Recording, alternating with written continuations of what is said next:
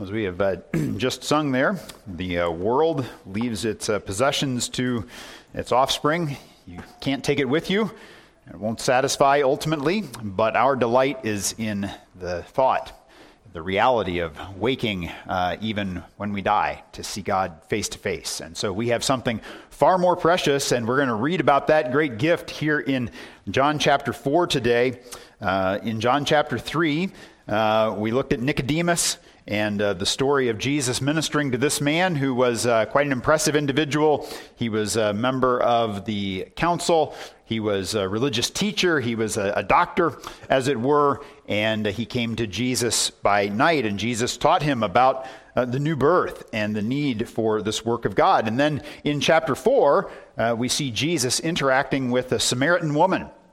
And you know that the Samaritans were the half-breeds. These were the people who lived in the middle part of the land of Palestine. Jesus would have had to traverse that area, going from Galilee to Judea or back and forth. And many Jews would actually walk around it because they didn't want to be with the Samaritans who had been brought in to fill the land when the Assyrians had taken the northern 10 tribes captive in the year 722.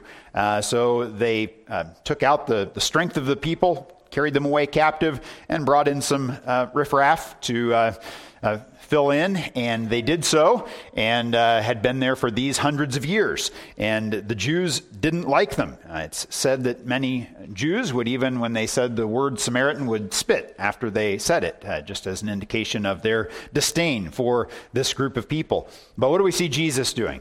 We see Jesus here in this story interacting with this Samaritan woman.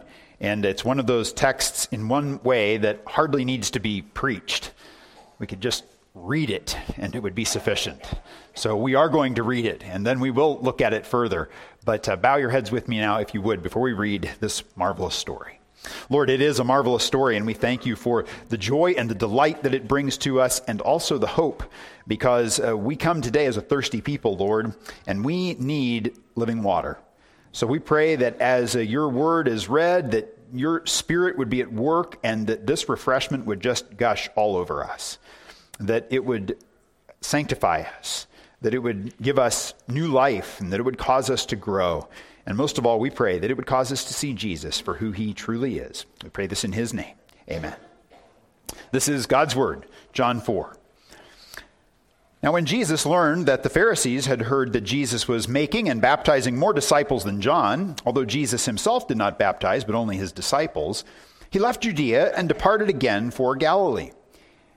And he had to pass through Samaria. So he came to a town of Samaria called Sychar, near the field that Jacob had given to his son Joseph. Jacob's well was there. So Jesus, wearied as he was from his journey, was sitting beside the well. It was about the 6th hour. A woman from Samaria came to draw water. Jesus said to her, "Give me a drink." For his disciples had gone away into the city to buy food. The Samaritan woman said to him, "How is it that you, a Jew, ask for a drink from me, a woman of Samaria? For Jews have no dealings with Samaritans." Jesus answered her, "If you knew the gift of God and who it is that is saying to you, 'Give me a drink,' you would have asked him, and he would have given you living water."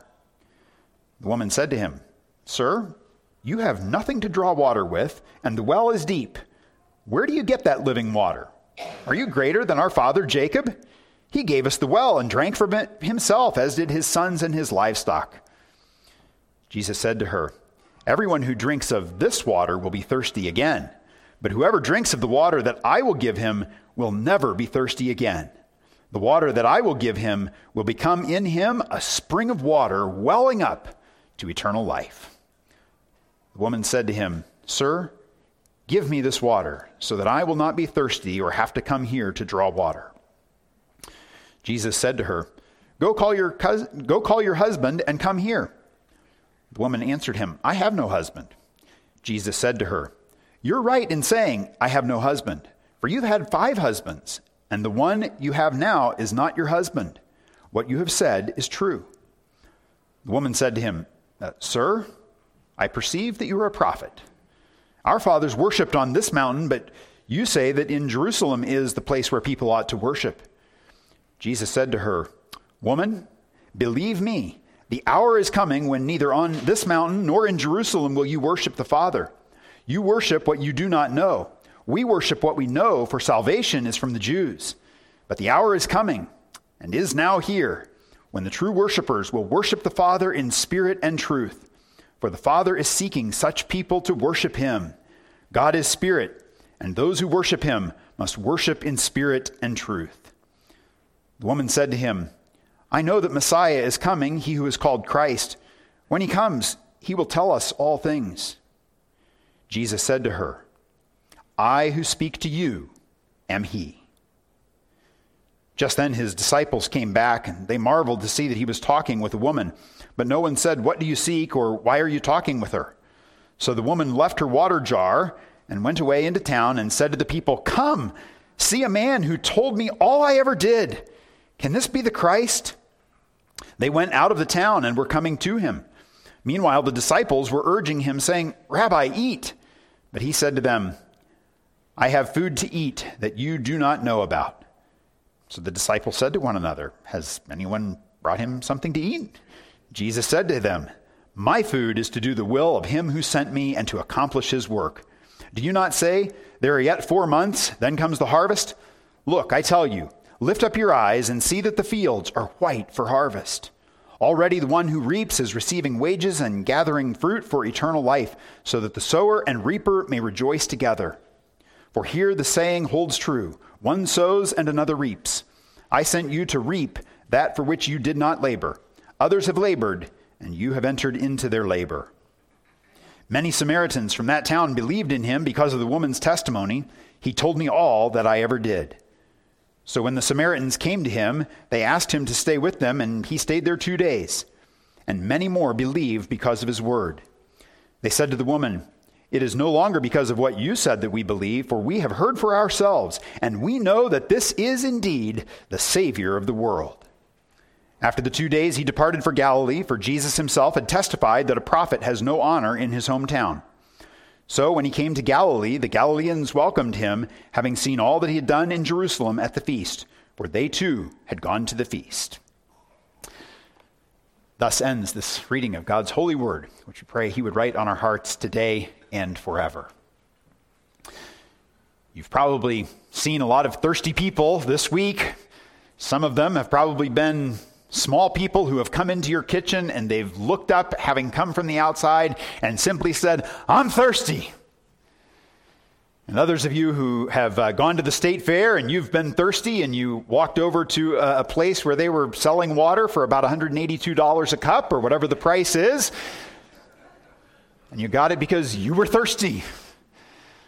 Others have been thirsty in other ways as well.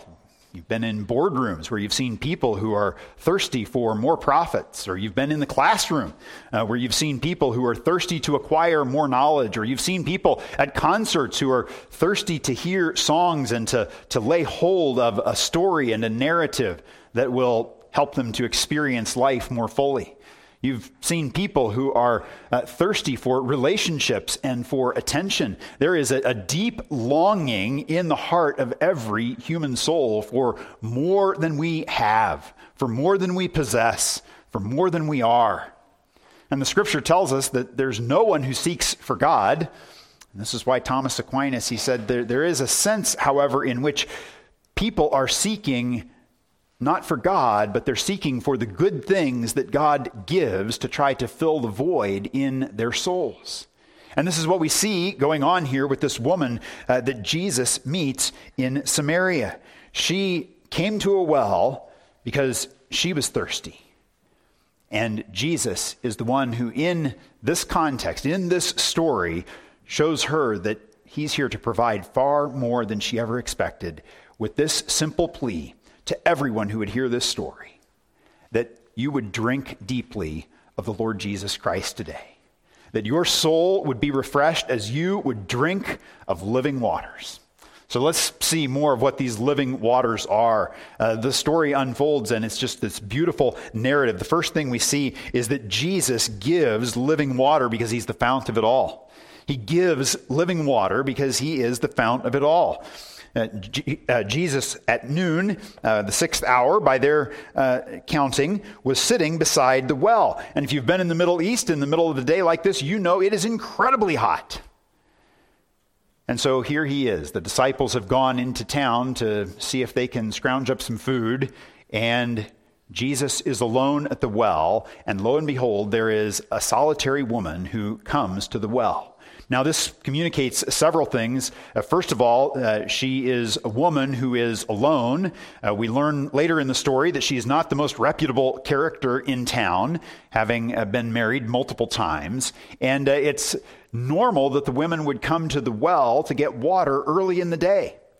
The fact that she is here in the middle of the day, presumably trying to avoid all of the other women who would be chattering about her or be condescending to her, she's avoiding all of them by coming at the worst possible time of the day. She is from Samaria, a Samaritan, as we've already noted. That would have been a source of disdain to most any Jew. And furthermore, she was a woman.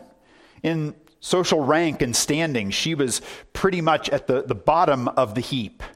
And yet, what does Jesus love to do? He, as the one who is the fount of all life, comes to people just like her. And he engages in this discussion.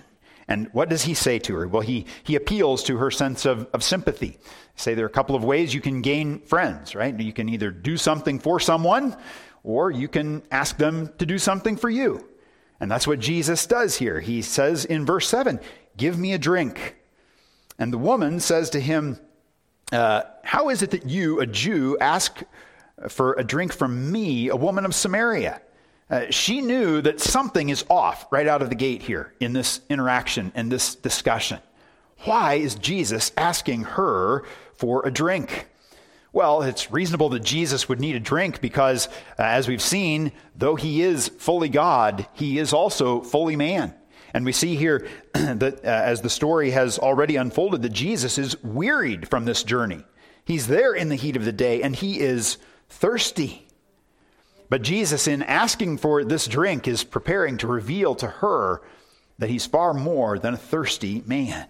And so he says in verse 10, "If you knew the gift of God and who it is that's saying to you, 'Give me a drink,' you would have asked him, and he would have given you living water." And the woman obviously is curious about all of this, and it's not sinking in, and she looks around and she says, "Sir, you have nothing to draw water with, and the well is deep. Where do you get this living water?" She thinks there's some sort of joke perhaps being played upon her.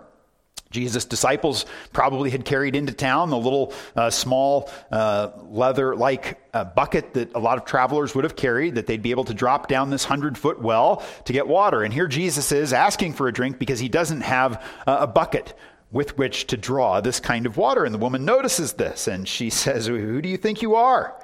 And are you greater than our father Jacob? He gave us the well. He dug it those thousands of years ago, and he drank from it himself, as did his sons and his livestock." She's a very down-to-earth sort of woman here, even thinking about the animals who have drunk from this well, the water that came from this well. But Jesus, then in verse 13, begins to expand more and more upon what he's just revealed in verse 10. He says, "Everyone who drinks of this water will be thirsty again. But whoever drinks of the water that I will give him will never be thirsty again. The water that I will give him will become in him a spring of water welling up to eternal life." The woman is starting to realize that he's speaking here metaphorically of something more. Her thinking is obviously not yet mature. She doesn't fully understand, but she's beginning to grasp that she's dealing with someone special.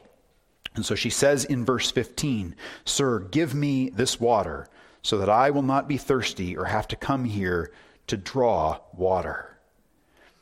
She's beginning to perhaps think about those texts of the scriptures that speak of the kind of life that comes from the Lord giving water on the earth. We see this going all the way back to creation. We see the promise of the Lord sustaining the earth, even in the covenant made to Noah. And the Samaritans only received the first 5 books of the Bible, but it's likely that they would have known of the other books as well. And we can think of the prophets and how much they used this kind of imagery in their prophecies. Isaiah chapter 12 says, "Behold, God is my salvation. I will trust and will not be afraid, for the Lord God is my strength and my song, and he has become my salvation. With joy you will draw water from the wells of salvation." God is going to be our salvation, Isaiah says, and then we're going to draw waters from those wells of salvation. And the prophets, of course, had noted how the people had forsaken God, as Jeremiah notes in Jeremiah 2:13. He says, "For my people have committed two evils. They have forsaken me, the fountain of living waters, and hewn out cisterns for themselves, broken cisterns that can hold no water." Here's the problem that people have had through all the ages. This woman and all of the people that we have seen around us even this week, looking for that which will satisfy in all the wrong places. Going to cisterns that are supposed to hold the things that will bring us pleasure, but they always run dry. They always leave us thirsty again. The prophets had prophesied, however, that there is a day coming, as Isaiah prophesied in chapter 44, verse 3, that I will pour water on the thirsty land and streams on the dry ground. I will pour my spirit upon your offspring and my blessing on your descendants. They shall spring up among the grass like willows by flowing streams. This is what Jesus has come to fulfill here. And that's why, if you look back at verse 10, he says, "If you knew the gift of God and who it is that's saying to you, 'Give me a drink,' you would have asked him and he would have given you living water." Jesus is telling her here in no uncertain terms that he is the one who is the fulfillment of all of these prophecies. Prophecies like Isaiah chapter 44, that he's the one who's come to pour water on thirsty land. And so in verse 13, he goes on to say that whoever drinks of this water, it's not going to be the sort of thing that causes you to be thirsty again. There's actually a renewal that comes here. It's a water that becomes in a person a spring of water welling up to eternal life. What was unique about this well was that it was not only a well that was dug, but it was actually a spring that many feet underground that continually fed it. So it was fresher water than most, colder than most, which was part of the reason why it was so desirable. And this is why Jesus is using this kind of imagery. He's saying to this woman, and he's saying to you and to me today, that if your soul is dry and thirsty, and you're trying to figure out how you're going to find fulfillment in the relationships of your life, or in your pursuit of knowledge, or in your acquisition of wealth and of financial means, if you're going to find even satisfaction physically in the form of eternal life, the one place you can go is to Jesus Christ, who will give you this kind of drink today. Jesus is telling the woman, if you understand who I am, you'll ask me for a drink. We're here not simply to state a proposition that Jesus is the one who gives living water because he is the fount of it all. We're here to note that Jesus is speaking to you today, and he's saying, if you know who I am, what are you going to do? You're going to ask me for a drink. Do we have anyone here today who is asking Jesus for a drink? Is there anyone with this kind of response in heart, that you would look at your dry and barren life and recognize that what you need is to make a request today? That you need to plead that the one who is the source of all life would give you a drink. Well, we have to know that Jesus is the one who gives this kind of living water, but he doesn't just stop there. The woman has said in verse 15, well, would you give me this water so I won't have to be thirsty or come here to draw water anymore? And Jesus presses down a little deeper because she needs to know, and we need to know what we're asking for if we're asking for this kind of drink. Because so often when we ask for the stuff of this life, we ask to fulfill our pleasures, which we know, as the scripture says, isn't going to work. So what does Jesus show us next? He shows us, secondly, that he knows the dry condition of your soul, and what it is that will ultimately satisfy. He knows the dry condition of your soul and what it is that you need.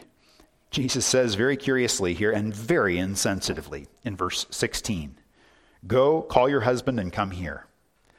The woman says, "Well, I have no husband." And Jesus says, "You're right, you don't have a husband. You've had 5 husbands, and the one you have now isn't your husband." And the response of the woman is quite striking, isn't it? She says, "Sir, I perceive that you are a prophet." She knows she's in trouble here. Because what is it that Jesus knows? He knows not only that he offers this kind of water, but he knows the one who is asking for the water. And he knows how dry and how parched and how filthy, how disgusting our souls are. This woman has to see that the nature of the gift that God is giving to her is going to be necessarily connected to her sin. Because our thirst doesn't come simply from the fact that we're physical beings who sweat and then need more moisture. We're a people who are thirsty because we bear the guilt and the shame of our own sin. And we can't get that washed away, and we can't have it sort of overwhelmed by being satisfied with something else. Now, some people have said here in verse 19 and 20 that the woman is changing the subject. She says, "Sir, I perceive you're a prophet. Our fathers worshipped on this mountain, but you say that in Jerusalem is the place where people ought to worship." Is she simply trying to distract from Jesus' knowledge of the intimacy of her sin? I think Dr. Blackwood used to get it right with this passage when he noted that she doesn't, because for one thing, you'll notice that later she comes back around to the same subject. And Dr. Blackwood, at least, it was his experience that when a woman wants to change the subject, she doesn't come back around to the same subject. But this woman does, which gives us every indication that she's not setting it aside. She's probing deeper. And what is she recognizing? She's recognizing that Jesus is a prophet. And if he is a prophet, what is it he's going to know?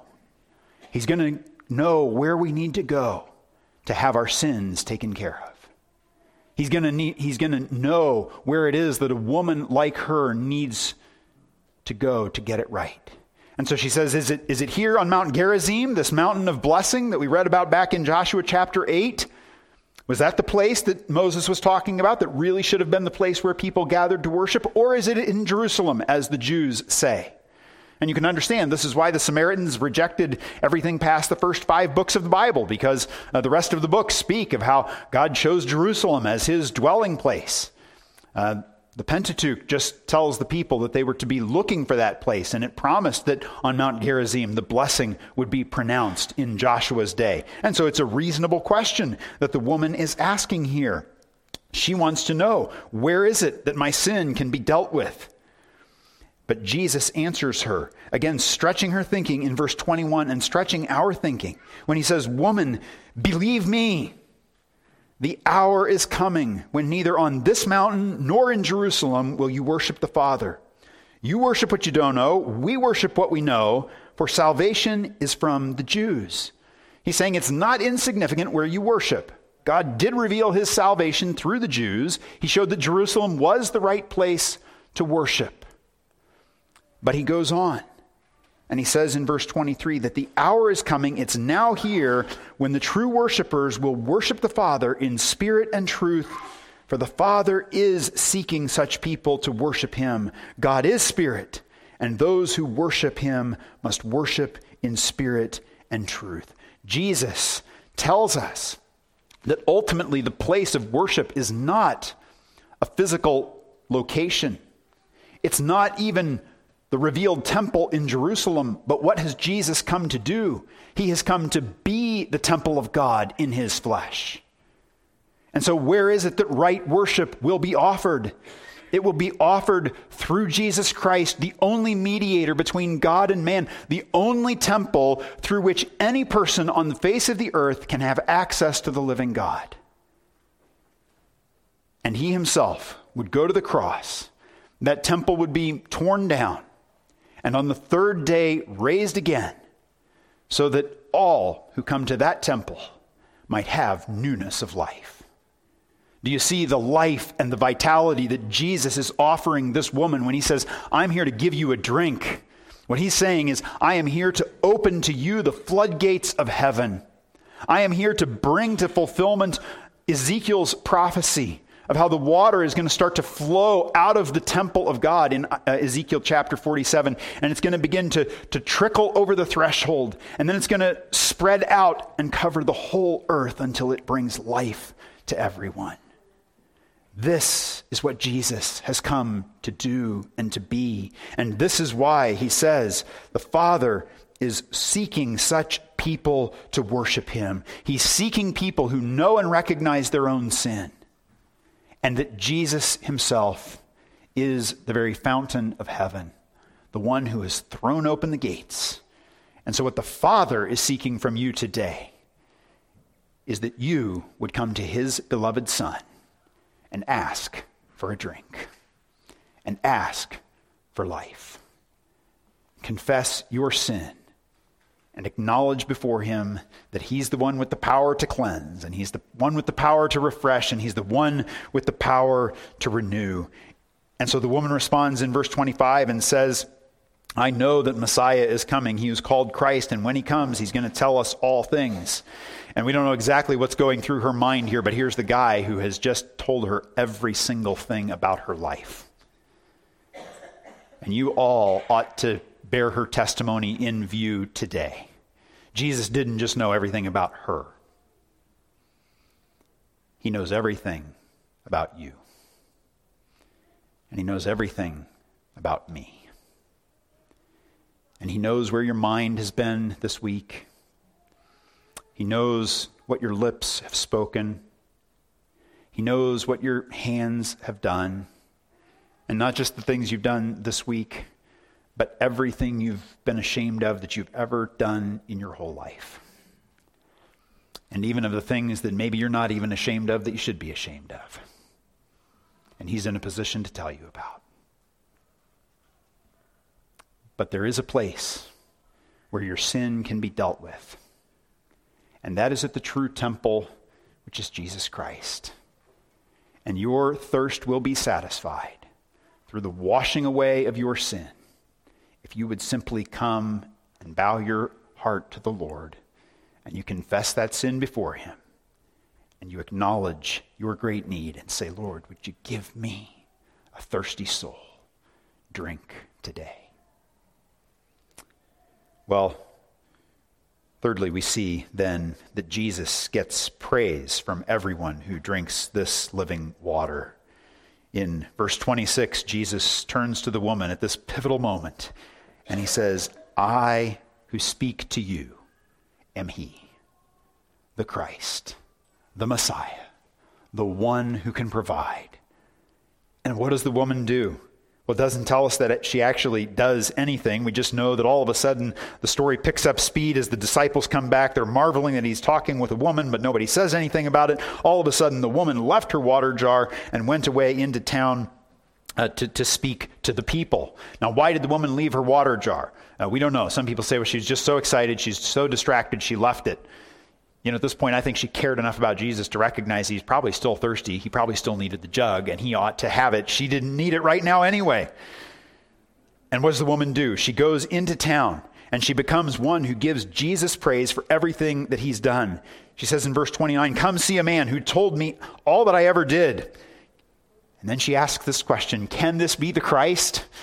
Here's this poor woman. She's not like Nicodemus. She's not educated. She doesn't know much of anything, it seems, but she knows Jesus.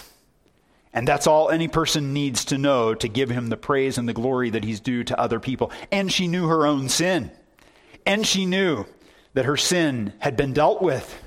And so for her, though her sin and her shame was known to the town, was able to run back into the town and say, hey folks, you all know about my life. I found somebody else who knows everything about me. And he's the one who is the Christ. And so in verse 30, she brings all of them to Jesus, which is something that anyone who is full of living water starts to do. When a spring bubbles up in the wilderness, all kinds of creatures begin to flock to that particular place because they recognize that there's life. Meanwhile, the story pivots back. We see the disciples talking with Jesus, saying, you got to have something to eat. Jesus says, I have food to eat you don't know about.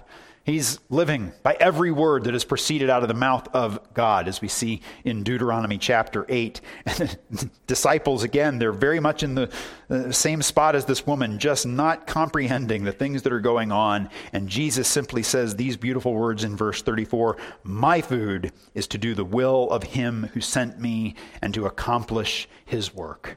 Jesus has come to accomplish the Father's work. And he points out here that as a result, what is it that's going to happen? Well, there's going to be a great harvest, and the harvesters are going to overtake the reapers. And he says to his disciples, lift up your eyes and see the harvest. See that the fields are white for harvest. And it's quite likely that what's going on here is that he's still sitting at the well, and now there's a stream of people that are starting to come down the road to them. They haven't all reached here yet. The disciples get this one pivotal moment before the crowd hits Jesus. And Jesus says, I just want you to stop and embrace this moment right here. You look and you see what's happening. One woman with one word of praise turns around a whole town. We walk around in our town, at the state fair or in your workplace or on your campus or at a concert or wherever you may find yourself, and the place is teeming with people, thirsty people. And what happened here when one woman, just one woman who was known mostly as a sinner, spoke of the Savior she had met? Well, we're told that the whole town turned. They stayed. Jesus stayed several days, and the people wanted to hear more because of the woman's testimony. And their response comes at the end of verse 42. They said, it's no longer because of what you said that we believe, for we have heard for ourselves, and we know that this is indeed the Savior of the world. And it seems that this event stuck so much in the Apostle John's mind that he uses the same term, Savior of the world, in 1 John chapter 4 as well. We just get this little glimpse into how he received this word that was spoken by Jesus, or by the Samaritans in response to Jesus. This is what happens, friend, when you taste and see that the Lord is good. When you know that your sins are forgiven, you become like a spring of water that is just welling up, and you begin to overflow. And a whole lot of other people get splashed as a result. And that's a good thing. Because what happens? Communities are transformed. And we see the promise fulfilled that the kingdom has come because the King has come. And it's not just that the King has come to sit at the well, but the King has come in the hearts of his people as he pours out thirsty water on thirsty ground. And as people begin to drink it up, and they are transformed. This is the transformation that's here for you, brothers and sisters. And so would that we all would, like the woman there at the well that day, say, Sir, give me this water to drink. Let's pray. Lord, we thank you that you do give this water and that you give life. And we pray, Lord, that you would make us thirsty for all the right things, that you would make us thirsty to know Jesus. Lord, it's such a refreshing thing where we see that in our culture, which is so dry and it's so parched. And there are so many people even here, Lord, who maybe come today and they recognize that they are in need. Lord, you promise that you're going to give to those who ask. So we pray that you would put it in the hearts of people to go to the Lord Jesus today and say, give me this drink. And then, Lord, through your word and by your Spirit, we pray you'd pour it out in abundance. And we pray this in Jesus' name. Amen.